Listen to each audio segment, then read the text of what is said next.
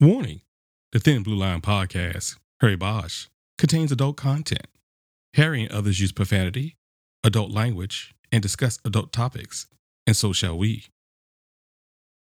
One more warning: this podcast may contain spoilers. I must stress this for this chapter and the entire podcast, so please proceed with extreme caution.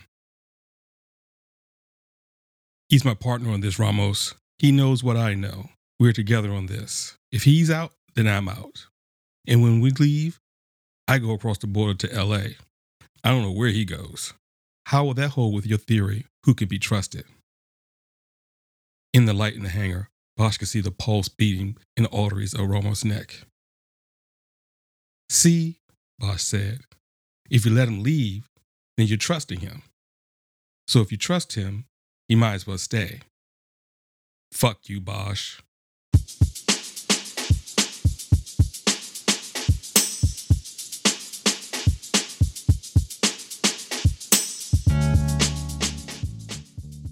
Hello, and welcome to the Thin Blue Line podcast, Harry Bosch. I'm Philip Parker, a retired police detective with over 29 years of law enforcement experience. Please subscribe to our podcast on Apple Podcasts, Google Play, Stitcher, Spotify, or wherever you get your podcasts. And please don't forget to rate us 5 stars or better. Please follow us on Twitter at the Thin Blue Line Pod and our Instagram and Facebook pages, which are set up just for our fans. Also, join us at www.thethinbluelinepod.com for more investigative content, where you will find more detailed experience concerning Harry Bosch and Michael Connelly. Now all that bullshit's out the way, it's time to get back to work and probe deep into chapters 25 through 28 of The Black Ice. Last time on the Thin Blue Line podcast, Harry Bosch, we explored chapters 21 through 24 of The Black Ice, where both Bosch and Aguilar go to the home of Wando 67 to make notification. The widow identifies Wando 67 as her husband, Fidel Gutierrez Loza. Harry searches Gutierrez Loza's home and finds pay stubs from Envirobreed. Harry and Aguilar go to Envirobreed, but doesn't find any cooperation. Bosch calls and speaks to Lieutenant Pounds and then Deputy Chief Irving, who orders Bosch to return to Los Angeles. Bosch tells Chief Irving that he has more information to follow up on in Mexico. Later at his hotel, Bosch meets with Special Agent Ramos of the DEA. Romo expressed to Bosch that the DEA is preparing a search warrant for Zuriel's ranch and Envirobreed, but lacked information concerning illicit narcotics and the transportation from Zuriel's ranch to Envirobreed. Bosch is looking out his window, and then someone takes a shot at him. Bosch then breaks into Envirobreed and finds a tunnel that appears to be connected to the business and the ranch belonging to the drug lord Zuriel. During this episode, we will be taking a deep dive into chapters 25 through 28 of The Black Ice. As always, there's the prerequisite spoiler alert. It is my intentions to stay away from spoilers, but sometimes shit happens, so please proceed with extreme caution. And now, the Thin Blue Line podcast, Harry Bosch.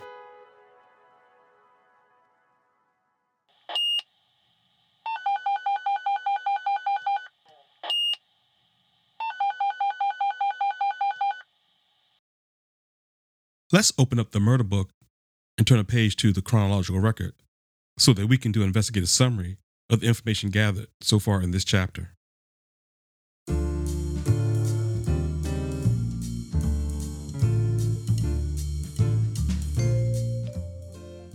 Bosch meets Special Agent Ramos and tells him how someone tried to kill him.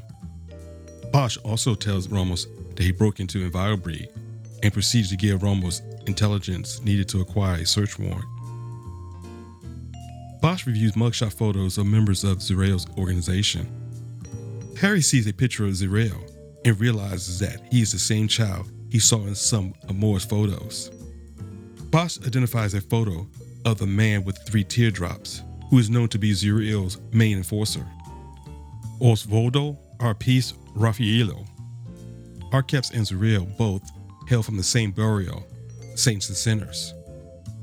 Ramos further explains that in the barrio, after someone is killed, The organization will leave a note that stated, "He found out who he was." Harry returns to Calexico to see if he can find the castle in which Moore talked to his wife about. Harry finds it through the Historical Society and takes a drive out to see how it looks. A neighbor of the castle turns out to be the ex-owner's sister-in-law.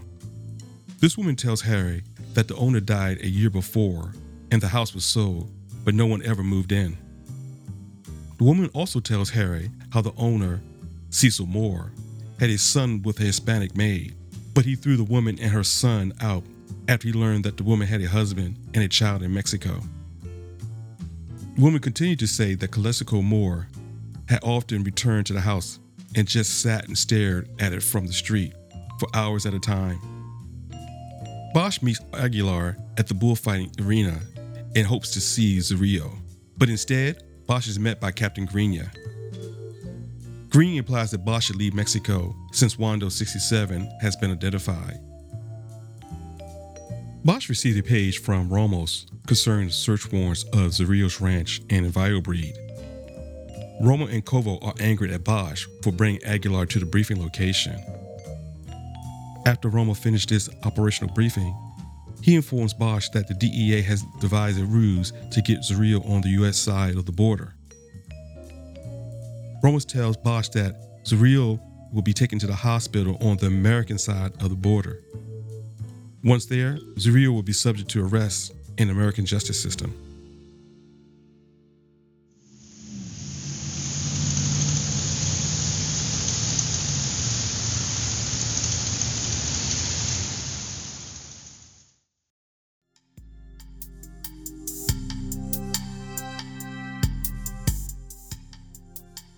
And that gets us to this episode's big idea. So let's lift up the yellow tape and examine the clues. For the defining theme for chapters 25 through 28 is, get off your ass and knock on some doors. Hello, and welcome back to the Thin Blue Line podcast, Harry Bosch. And we start this chapter off with Harry calling Special Agent Ramos and arranging to meet to review mugshot photos. And Harry also plans on telling Ramos about the night before someone trying to kill him.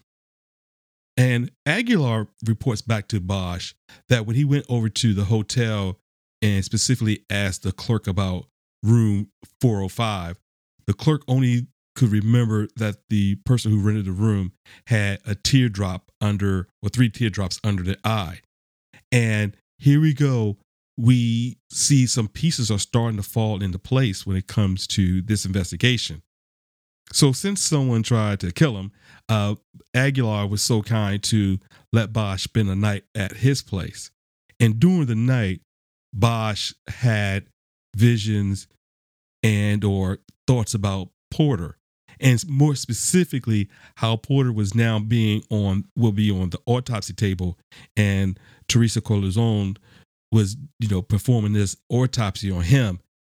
And Bosch, as fatigue sat in and the adrenaline rush wore off from Bosch breaking into Envirobreed, thoughts of Porter switched to him being on the autopsy table.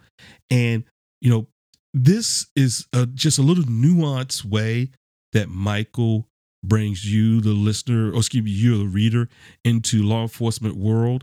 Because cops, we see so many bad things. And one of the terrifying things that when we're there on the scene, like, let me just give you a prime example. Say it was a vehicular a death, where a car ran off the road or hit a pole and you respond and someone inside is dead. Cops at times envision loved ones inside that car, and it's kind of morbid. I know it happened to me. I'm pretty sure a lot of cops they admit that they did that. And this is kind of what happened to them. And this is kind of what Mike was alluding to here, in a sense that bad things happen, and cops don't ever want, those bad things. Of course, no one wants those bad things to happen to their family, and we're not special. But the point is that we're actually there. We're actually experiencing these horrific things that happen, and we're called to address them. So at times we do kind of transpose ourselves or loved ones in that particular tragic situation. And then you come with this resolve, just like Harry did. That's not going to be me, or I'm going to try to safeguard my family so that won't be them. And Bosch also, Michael also lets you, the reader, get into Bosch's head, fighting becoming institutionalized. Now, be patient with me here because this is going to be kind of drawn out. Let's look at it. Harry, after his mother died, he grew up in a foster home. And then he decided to go to the military. And then at the military, he's going to a police department, which is kind of like paramilitary. And all those things, you would think it would be easy for an individual just to go along, to get along. But Bosch had this innate desire not to do that. And he even says it here, I grew up in an institution, but I didn't want to become institutionalized. This, you're starting to get who Harry is and why he does what he does. It takes a strong-willed person to not to get along, to go along. And, one of the things that is missing nowadays is the application of the law when it comes to law enforcement. So you really don't want, I'm as a private citizen now, I don't want an officer to just be about the book. The speed limit says 55 and you were doing 56, so I have to give you a ticket, sir. Like, okay. Most cops, you pull someone over, you don't really want to, there's proper ways. You want to listen to the story. And again, of course, people are going to lie to you, but you want to have the ability to make a decision on a scene.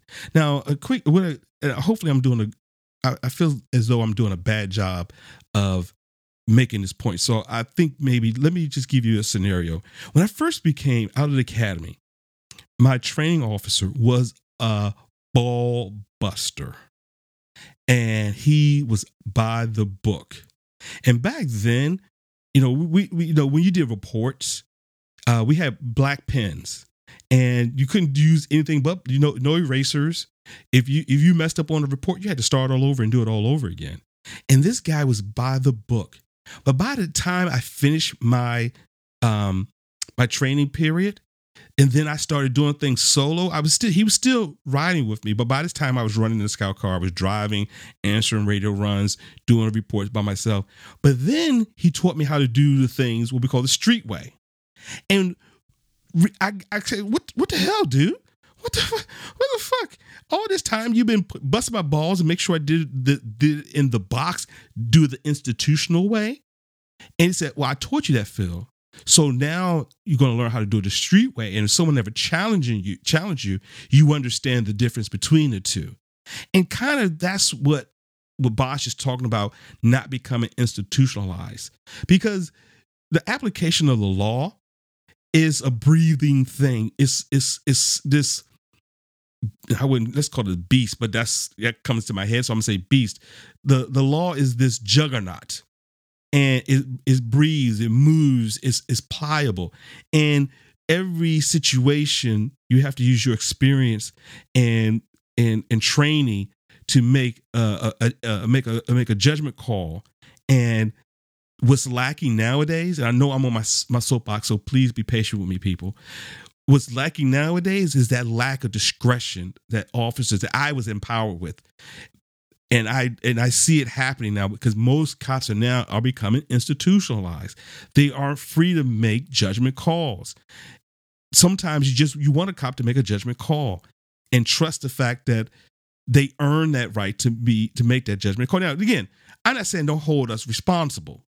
People hear me say that and they say, oh, you don't want cops to be held responsible. No. Hold us responsible, but also let me make my judgment call. And again, thanks for your patience with that. But I thought that was really important to point out. Bosch is trying to say all his life, he fought to be, even though he is from the institution, not to be institutionalized. And again, I interpret it that way. And then we have Bosch asking Aguilar to get tickets to the bullfight so he could get a look at Aguilar. And Aguilar didn't get it because he said, well, the Pope, Zorrillo, is going to have a lot of guards around him. And Bosch said, no. That's not why I want to see the Pope, to see Zorrillo. What Bosch is saying here, he wants to get a measurement of the man. Again, for the last 3 days in the book time, Zorrillo, a.k.a. the Pope, have been in Bosch's head. He's been occupying space in Bosch's head. And it's kind of hard to investigate somebody without getting a measure of that person. And this is what, again, in this particular chapter, at this particular point, it's my experience that what Bosch is saying is he got to go see the man. He got to put eyes on him. How does he conduct himself? Because if you don't do that, then you're losing a great investigative edge, because then you can get the measure man. Does he have to showboat in front of his friends? Is he one of those quiet types in the background but watching everybody? There's so many little nuances that you have to get the measure of the man or the woman, because believe me, I locked up plenty of women who were bosses. So I'm just saying, generically men or women, but you got to get the measure of the person. And this is what Bosch is talking about right here. He wanted to put eyes on Zorrillo. And one of the good things that I like, and again, it just dates me and dates this book. But Bosch, once he gets into the DA office, Ramos, Special Agent Ramos, opens up a Cincinnati safe. And for my younger people who never saw a Cincinnati safe, or in my office, we had a Mosler safe, and I hope I'm pronouncing it right. But are these big ass, ancient, heavy duty safes where you kept back then we kept all the informant payment fund and the covert operation fund. We kept all those things in the safe that only certain officials had access to. But it was this big old dials. You turn and you had to turn it left 10 times, turn it right 20 times, turn it left. It was this crazy combination that you had to do to get into this safe. And I read that, and it keeps bringing a smile on my face. And so when Harry gets settled at Ramos' office, he then first tells Ramos about the shooting and, the fact of the matter of how that's why Harry checked out. And then Harry says, well, I'm pretty much, I'll let you know, I went into a viral breed, and, I got some information for you. And Ramos puts on this big old act. What? I never told you to go to EnviroBreed, and yada, yada, yada, and whole 9 yards. And Bosch said, look, dude, stop bullshitting me. It's just you and me here. No one knows what's going on. But I did what you want. I got the information. So write me up as a CI. Write me up as a confidential informant. And, now you can get the information for your search warrant.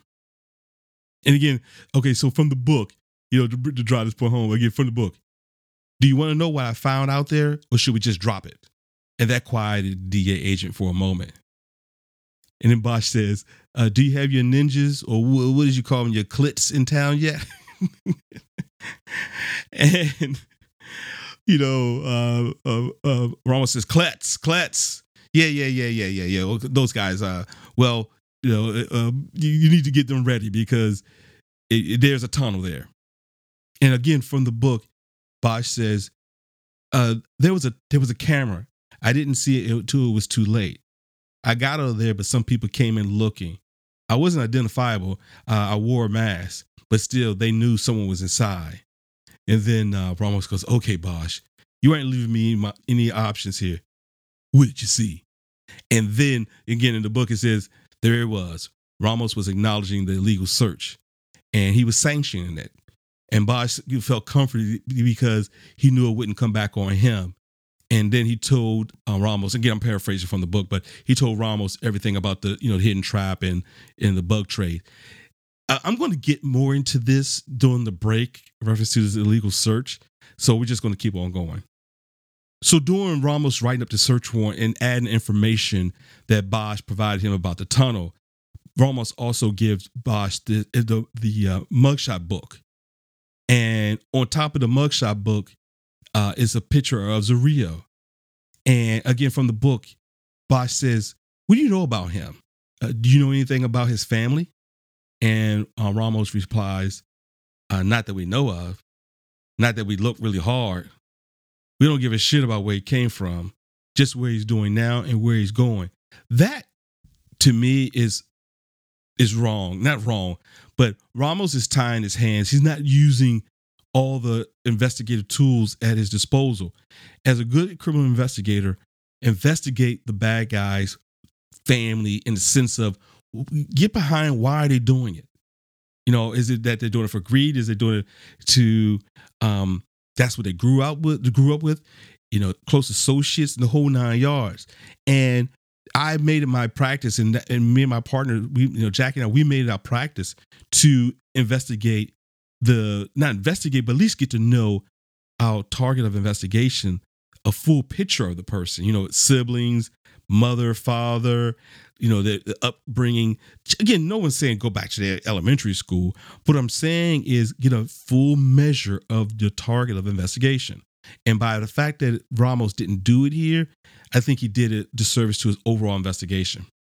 And just to go back a little bit, you know, the mugshot book has changed over the years.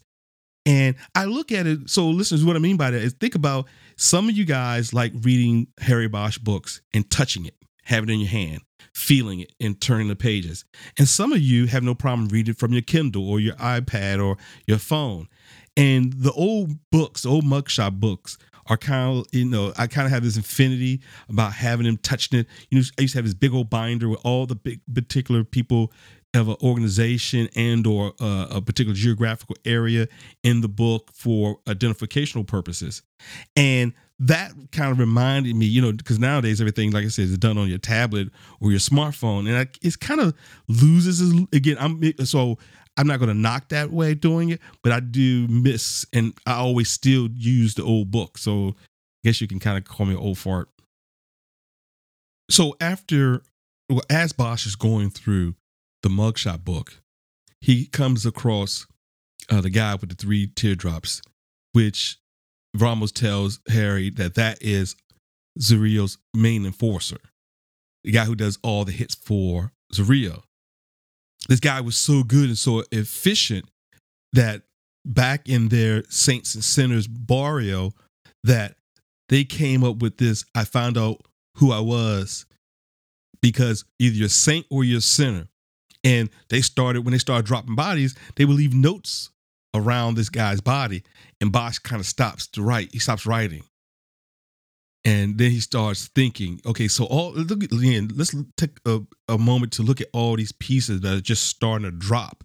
Now we have Zarrillo, Kyle Moore, Arpiece. All of them come from the same. Let's just call the guy 3 teardrops because I'm totally butchering his name. We have all these guys from the same barrio, and Bosch is just sitting there like, oh shit, this is getting tight now. But did you notice, and let's just put a little asterisk beside this, did you notice that Bosch didn't tell Special Agent Ramos about the connection between the Saints and Sinners and Kyle Moore? He hasn't told him that yet. And I thought that was quite interesting. So we'll come back to that. And then we see, after Bosch leaves the DA office, we see Bosch living up to old tried and true investigative technique: get off your ass and knock on some doors. And, you know, no investigation is solved from your desk. And you can see the guys who are, again, my generation, we feel really comfortable by knocking on doors, talking to people, and getting to know people. And so, give you an example of getting off your ass and knocking on some doors. Again, I know I'm an old guy, but, you know, I've noticed some new guys are hesitant to go knock on people's door and get past just the, hi, I'm detective, blah, blah, blah, I'm investigating the crime. Hey, did you see anything? Opposed to, hey, how you doing? My name is Detective Parker. And there was an accident or investigation around the block that, can I come talk to you about this? You know, get just bring it down a little bit and talk to the person. Again, Teresa said it earlier in this book, Bosch said a good investigator is an investigator who listens, who get people to talk to him about something. But I understand that there's this big chasm that's developing between law enforcement and this public that we serve. And we have to somehow break this distrust. And hopefully you listeners are, listening to this podcast, you can hear a law enforcement officer's side of things. So I'm going to give you an example of what I mean by this. And again, I digress a little bit, so just be patient with me. Back in the 90s, when I first became an investigator, I had a geographical area in which I was responsible for narcotic work. And it was small time stuff. It was just street level investigations. And I stumbled upon this little old lady who knew everything in the neighborhood. She was the queen of that block. She knew everything. And she wanted to tell the police information. So I stumbled upon her and I made the stupid rookie mistake and I was going to knock on her front door. Now, even though I was in plain clothes, people know that I'm not from the area and no one's stupid. It didn't take a rocket scientist to say that might be a cop. So she said, "Hey, don't come to my front door, come to the back door." And I was like, okay. And so what I did was I parked my car, maybe a block away, walked up and cut through the alley, knocked on the back door. I'm going to just say her name is Miss Johnson, just for the sake of put a name to it.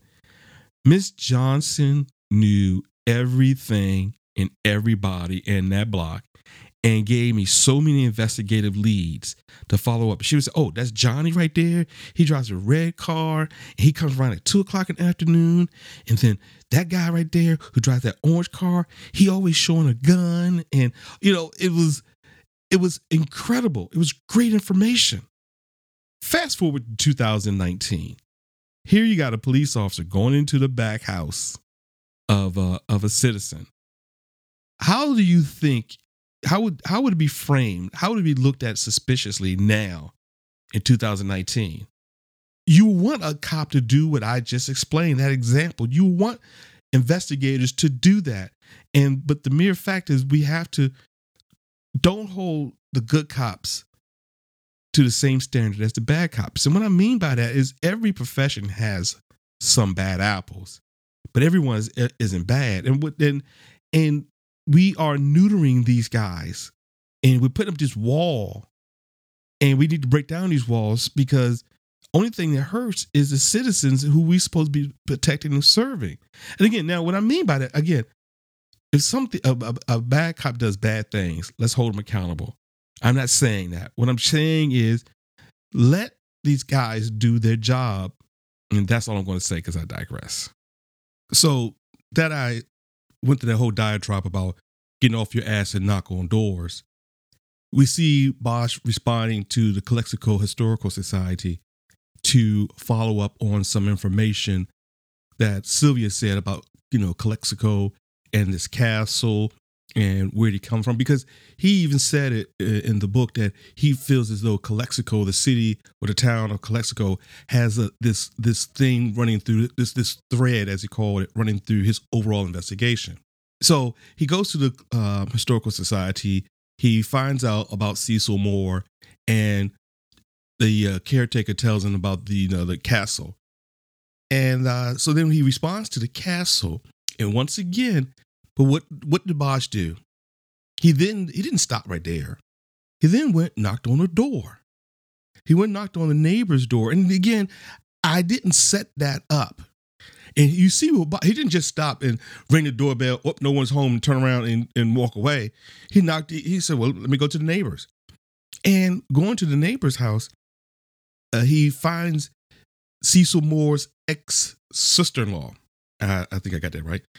And she, goes and gives Bosch a whole lot of information about Cecil Moore and Cal Moore. And she goes through the whole Cal Moore's history about that Cecil had a maid pregnant and he wanted her to stay in the house with him at this quote unquote big castle. And everything went well for a couple of years until Cecil found out that Cal's mother actually had a husband and another son in Mexico, and then he kicked both of them out. And then so this older lady also says, well, and she's always seen Kyle. He would just come there and say, Aunt Mary, I just come out here so I can remember. I like to remember. We see the pain that Kyle was been harboring for such a long time. I mean, for the fact that he would just go to his old home and sit there and look at his house for hours on end until his adulthood. And then she actually said, and let's talk about rejection. I mean, goodness gracious. Talking about backstories on people. Let's talk about rejection. She even said that Cecil got so tired of Kyle showing up that he built a fucking wall so that he wouldn't have to see Kyle showing up and just staring out the window, staring into the window. You talk about a cold-hearted motherfucker. I mean, goodness gracious. And one of the other things she said that I picked up on was, this is the second time, again, the caretaker said, that the house was bought by a guy down from LA. And she also said that Aunt Mary, said that, hey, she heard that some guy or some person bought it maybe for an investment for $1 million. And again, $1 million back in 1993 is a lot different than $1 million here in 2019. And again, this is a time where the hairs on my back and my neck just started going up. I mean, these last 3 chapters, things are going fast. I want to believe, I'm not sure where I picked this up, so I want to make sure I give the right attributes. But, like an investigation, it's like an hourglass, and the sand in the hourglass. And the sand, when you first start your investigation, it seems to go slow. But towards the end of your investigation, the sand is just starting to run out. The information you're just starting to get in volumes. We just started getting little drips and drips and drips at the beginning of this investigation. And that's another reason why I like Michael's books. Because it's not just that is a climax at the end and everything is falling into place. It is kind of like how an investigation is before you put the handcuffs on somebody. Is first you start out with this base of information, a crime happened, and then you get these little pieces of information.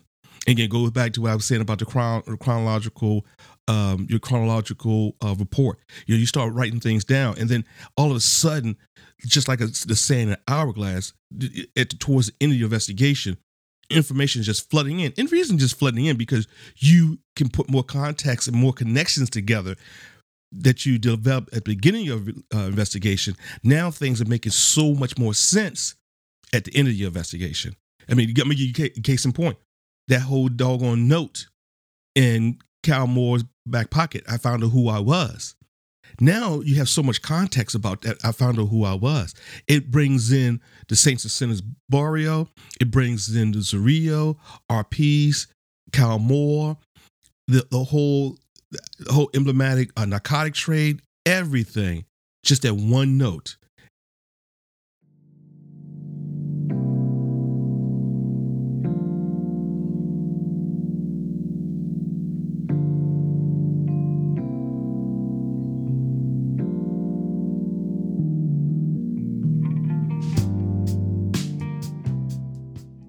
So I'd like to take a break here and go to the question of the day.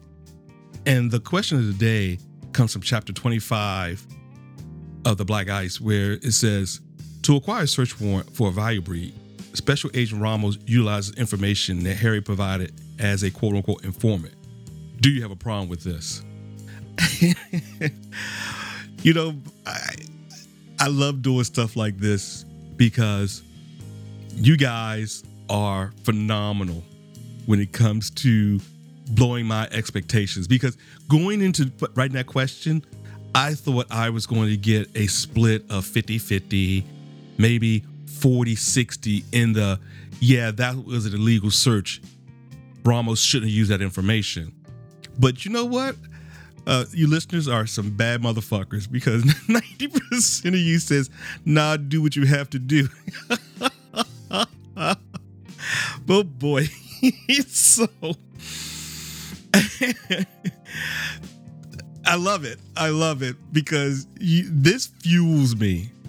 And I'm gonna dig a little deeper in that. What I mean by that, it fuels me, because I think you guys are trusting that cops like me, you understand that what I was saying before, and I'm stealing it from this actually it was an ICE agent who told me this. Law enforcement investigations are like sausage. Everyone loves how it tastes, but no one wants to see how it's made. And so I'm stealing it from him, and so I'm going to claim it. And that's something here. That's what I'm talking about here. And it was quite evident, back in chapter 15 when I talked about Kerwin in the manner in which Rickard was trying to flip Kerwin. And again, you guys said 90%, that you guys had no problem with Rickard and the tactics he used to try to flip Kerwin.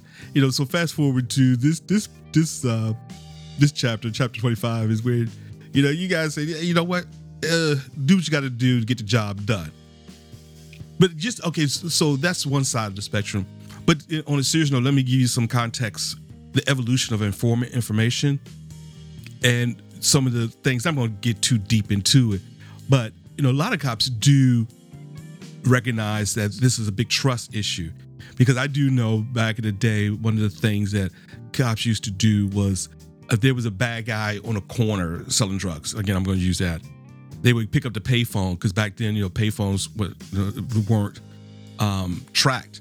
And they would call and say, hey, there's a guy wearing a red baseball cap and blue jeans and white shirt selling some drugs. And the police would call the station. And then the station would then call the dispatch and say, could you dispatch a unit over to investigate the drug complaint? And then a narcotic guy would come over across the air and go, what's that complaint you got? And says, there's we got an anonymous tip in reference to a guy selling drugs on a corner.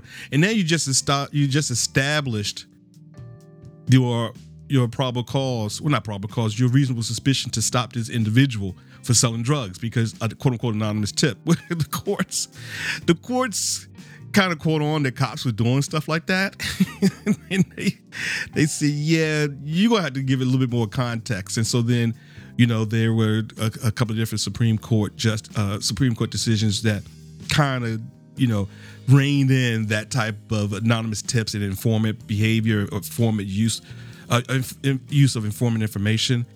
Again, I'm not going to, get down to the nitty gritty with, U.S. versus Gates and, and all that kind of stuff. But let's just let you know that there is some case law that kind of reined in cops and how we use informants.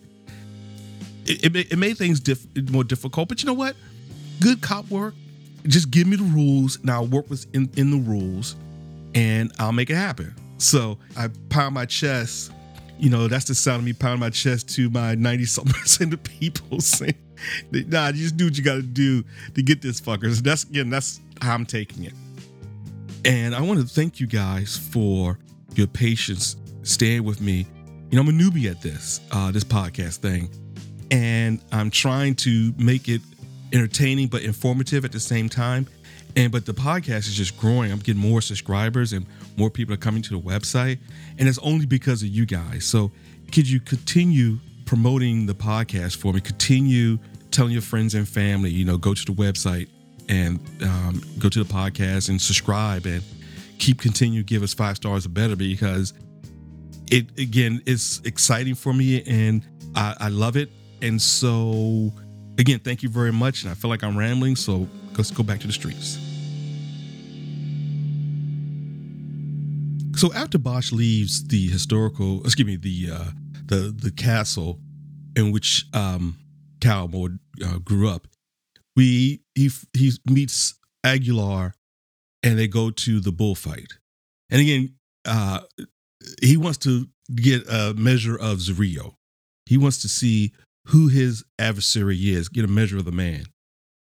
One of the things I like about Michael and his writing is it would be easy for us to see Harry is never making a mistake.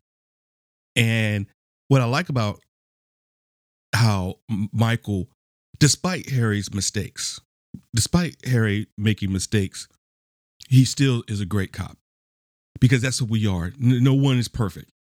And we see how Bosch, over time after time, while he's interacting with Aguilar, he makes several. He insults. Again, he didn't do it intentionally, but he insults Aguilar a couple of times. First with throwing down so much money for the seats that he have right now, and the fact that he talks about how small this is, how small the seats are.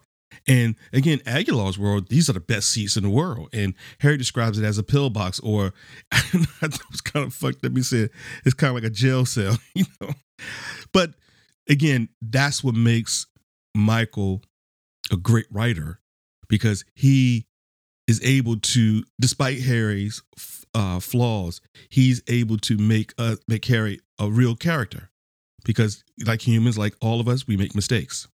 And Bosch first talks about the bullfight, and he's really not sure if this was a sport. But then towards the end of the bullfight, he can see the grace and the skill that the Matador is displaying, and how the Matador is cheating death. And I think that becomes symptomatic for this book, actually, or Bosch's life. He's always coming close to the edge. Life or death. He always comes close. But as a good Matador, at least again, I'm taking it this way. Bosch is able to come away from it unscathed or not injured as much. And so then we see Bosch interacting with Captain Grenier. And now Grenier is not hiding the fact that he's bought and paid for. And what I mean by that is he shows up and inquires Bosch, or inquires of Bosch, what are you still doing here? Wando 67 has been identified. Why are you bothering Aguilar? And Bosch said, well, look, I'm here to join a bullfight. He said, well, when do you plan on leaving? And Bosch said, tomorrow. And then Green said, no, maybe tonight. To infer, bruh, if you don't leave tonight, I can't guarantee your safety. And, again, just showing that he was bought and paid for, he's sporting a Rolex watch. And then after he talks to Bosch and give that kind of that veiled threat, Bosch observes him in Zuriel's box. I mean, so, Grenier now is not even hiding the fact that he is bought and paid for. And the mere fact, again, here's a brick in that trust brick. The mere fact that he doesn't know what's going on is a testament to Aguilar. Because if Aguilar was bought and paid for, Grenier, he would have ran right to Grenier and told Grenier everything that Bosch has been doing. But he didn't do that. So again, that's just another trust brick that Aguilar has earned. And again, towards the end of the bullfight, Bosch receives a page from Ramos. So I love the next interaction. I love, again, so from the book, as soon as he stepped out of the Caprice, my Caprice, I love my Caprice, he was approached by 4 DEA types in plastic windbreakers. He showed his ID and eventually passed muster after one of them consulted the clipboard. And then these guys turned to Aguilar and he said, who are you? And Bosch steps in and said, he's with me. Bosch said, the guy said, we have you down as a solo entry, Detective Bosch. Now we have a problem. And Bosch comes back over the top is, well, I guess I forgot to RSVP. I was bringing a date. Again, these quips are just slay me when it comes to Michael and his writing. This is why I like Harry. And so why I like Michael, because being a smart ass, I think next time I have Jackie on, I'm pretty sure she could, because I don't want like I'm talking about myself, I this big headed detective, with his podcast. But I've been, after 29 years, I've been accused of having a little smart ass mouth. As Jackie said, one of the podcasts back in the Black Echo, and to the detriment of my partners. Again, from the book, Harry says, Better get Ramos. If my partner goes, I go. Then where's the integrity of your operational security? Think about it, Bosch continues. Anyone who's come this far has to go the distance. Otherwise, you got someone outside the circle, out there, unaccounted for. Go ask Ramos. This is what he means by this. And again, things have changed so much. So I'm just giving you, again, it's not nostalgia. It's just, I want to give you guys context. And again, so some things we did very well back in the 90s and some things I think we can go back to do, but some things we do pretty good in 2019. There has been an evolution. But back in the 90s, if you were invited to an operation, it was radio silent. Again, no one had cell phones back then, but you didn't get on the phone. You didn't talk to anybody. You didn't make any phone calls. It was, if you were inside the circle, once we were doing operational briefings, it was radio silence. Because once I left, you were not getting contact with me until it was over with. And again, because we didn't know, and you wanted because officer safety, you didn't want any of the bad guys to reportedly know what you were doing or wait for you or destroy evidence. So it was operational safety. And so that's what Bosch is talking about here when it comes to the integrity of the operation.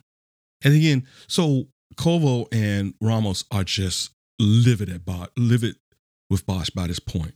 And again, from the book, Bosch, if he fucks up or this operation or any way becomes compromised, I'll make it known.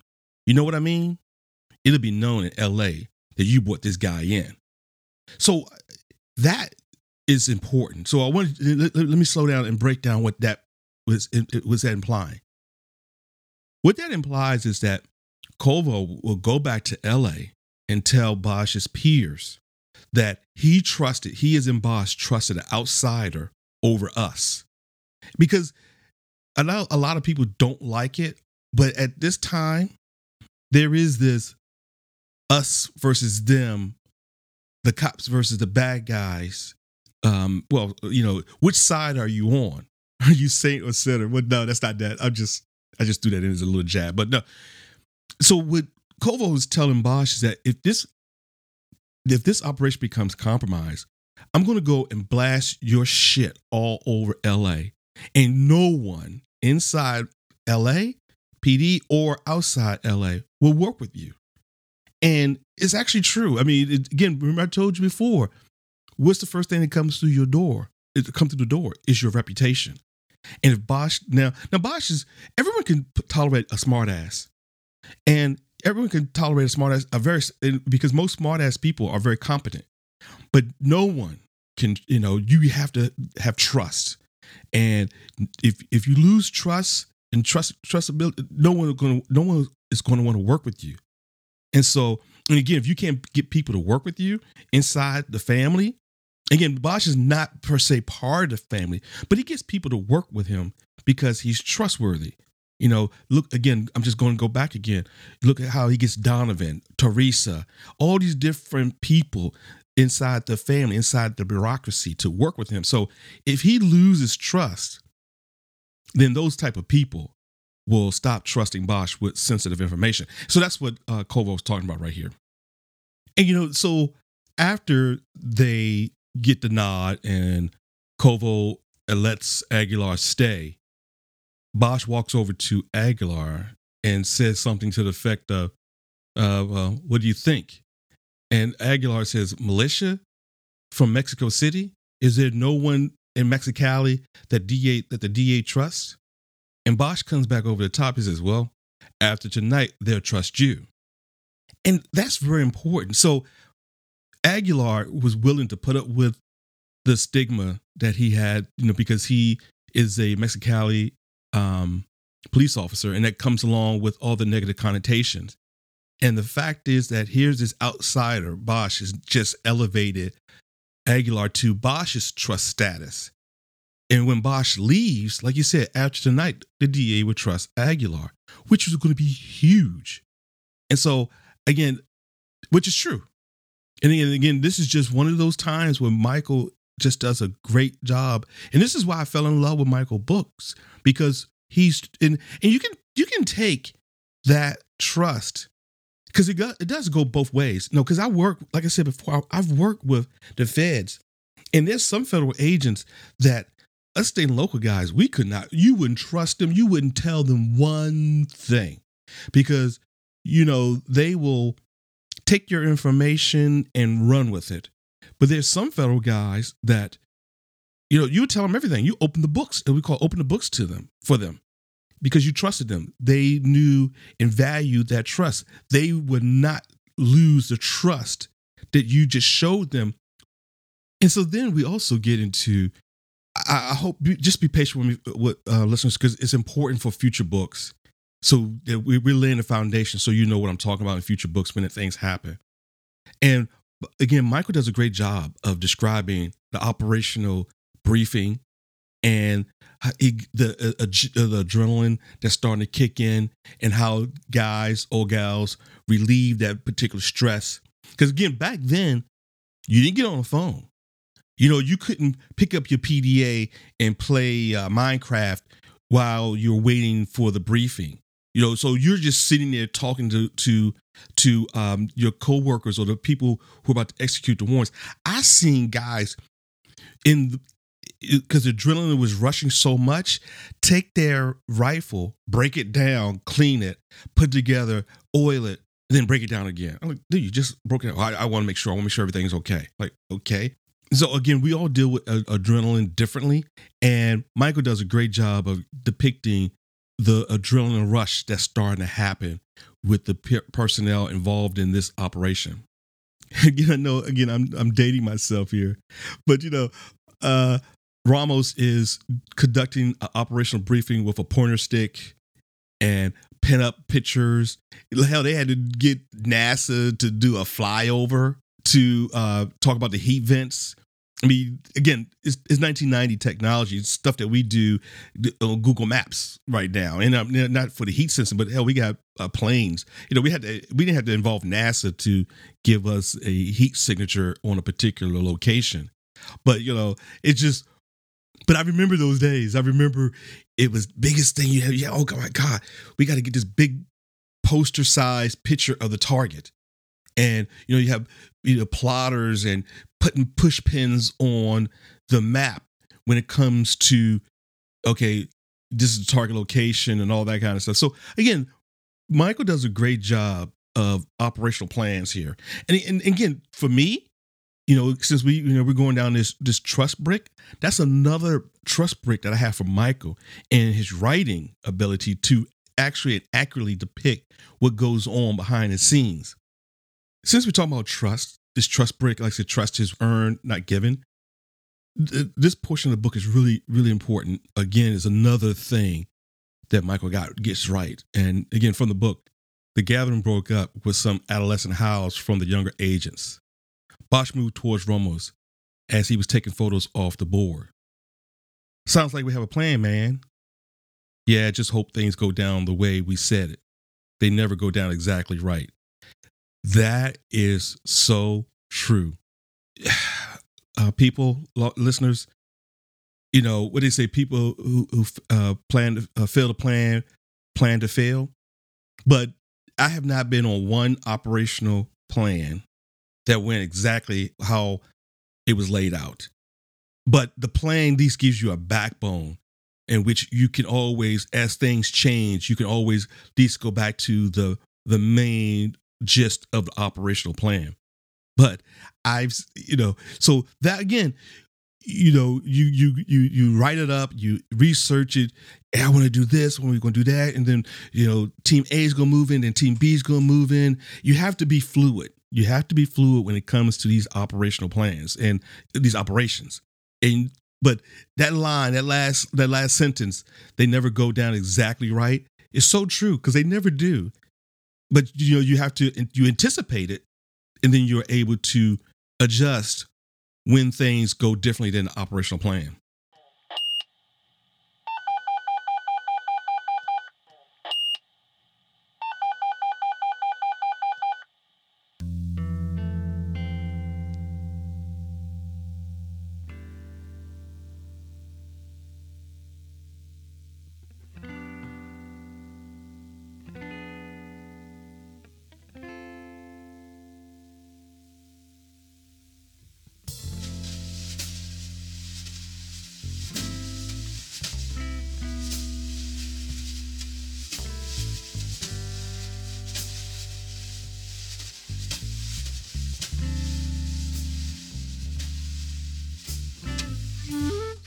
So that brings up this portion of the podcast, my everyone counts but no one counts person.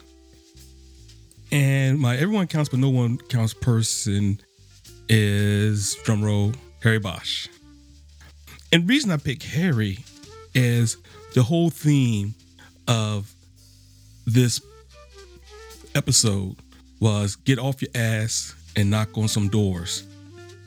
And he exemplified that because by doing that and not trying to investigate the case from his desk, or again, Ramos offered that Harry could have just stayed in his office until the search warrants of Zareel and Inviolably went down.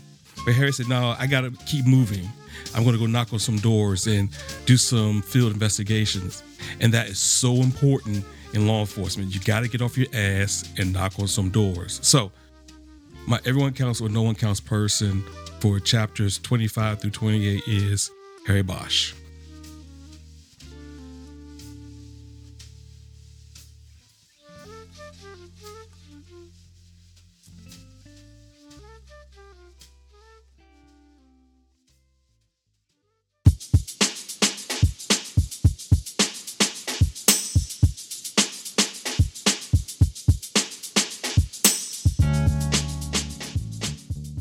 Well, this concludes this episode of the Thin Blue Line podcast, Harry Bosch, chapters 25 through 28 of The Black Ice. Thanks for your patronage and hanging in it with me. And like I keep saying, please continue to go to Apple, Google, Spotify, wherever you get your podcasts. And you guys are doing a great job, but please continue to rate us 5 stars or better. And I really, really do like the comments. So keep them coming. It keeps me fresh. It keeps me on my toes. Good ones and the positive and the negative ones, because I think all comments and insights are important. And again, don't forget to go to the Thin Blue Line pod.com, and you will find a host of content concerning Michael Connelly, Harry Bosch, and I try to break down these chapters with some offshoots. Like this last one, I think I found where the quote-unquote castle was off of Route 98. I know I'm a geek, and that's the things that I do. So check out the podcast for some interesting insights like that concerning Michael Connelly and Harry Bosch. Next time on the Thin Blue Line podcast, Harry Bosch, we will be reviewing chapters 29 through 32. I'm 10-7 for the remainder.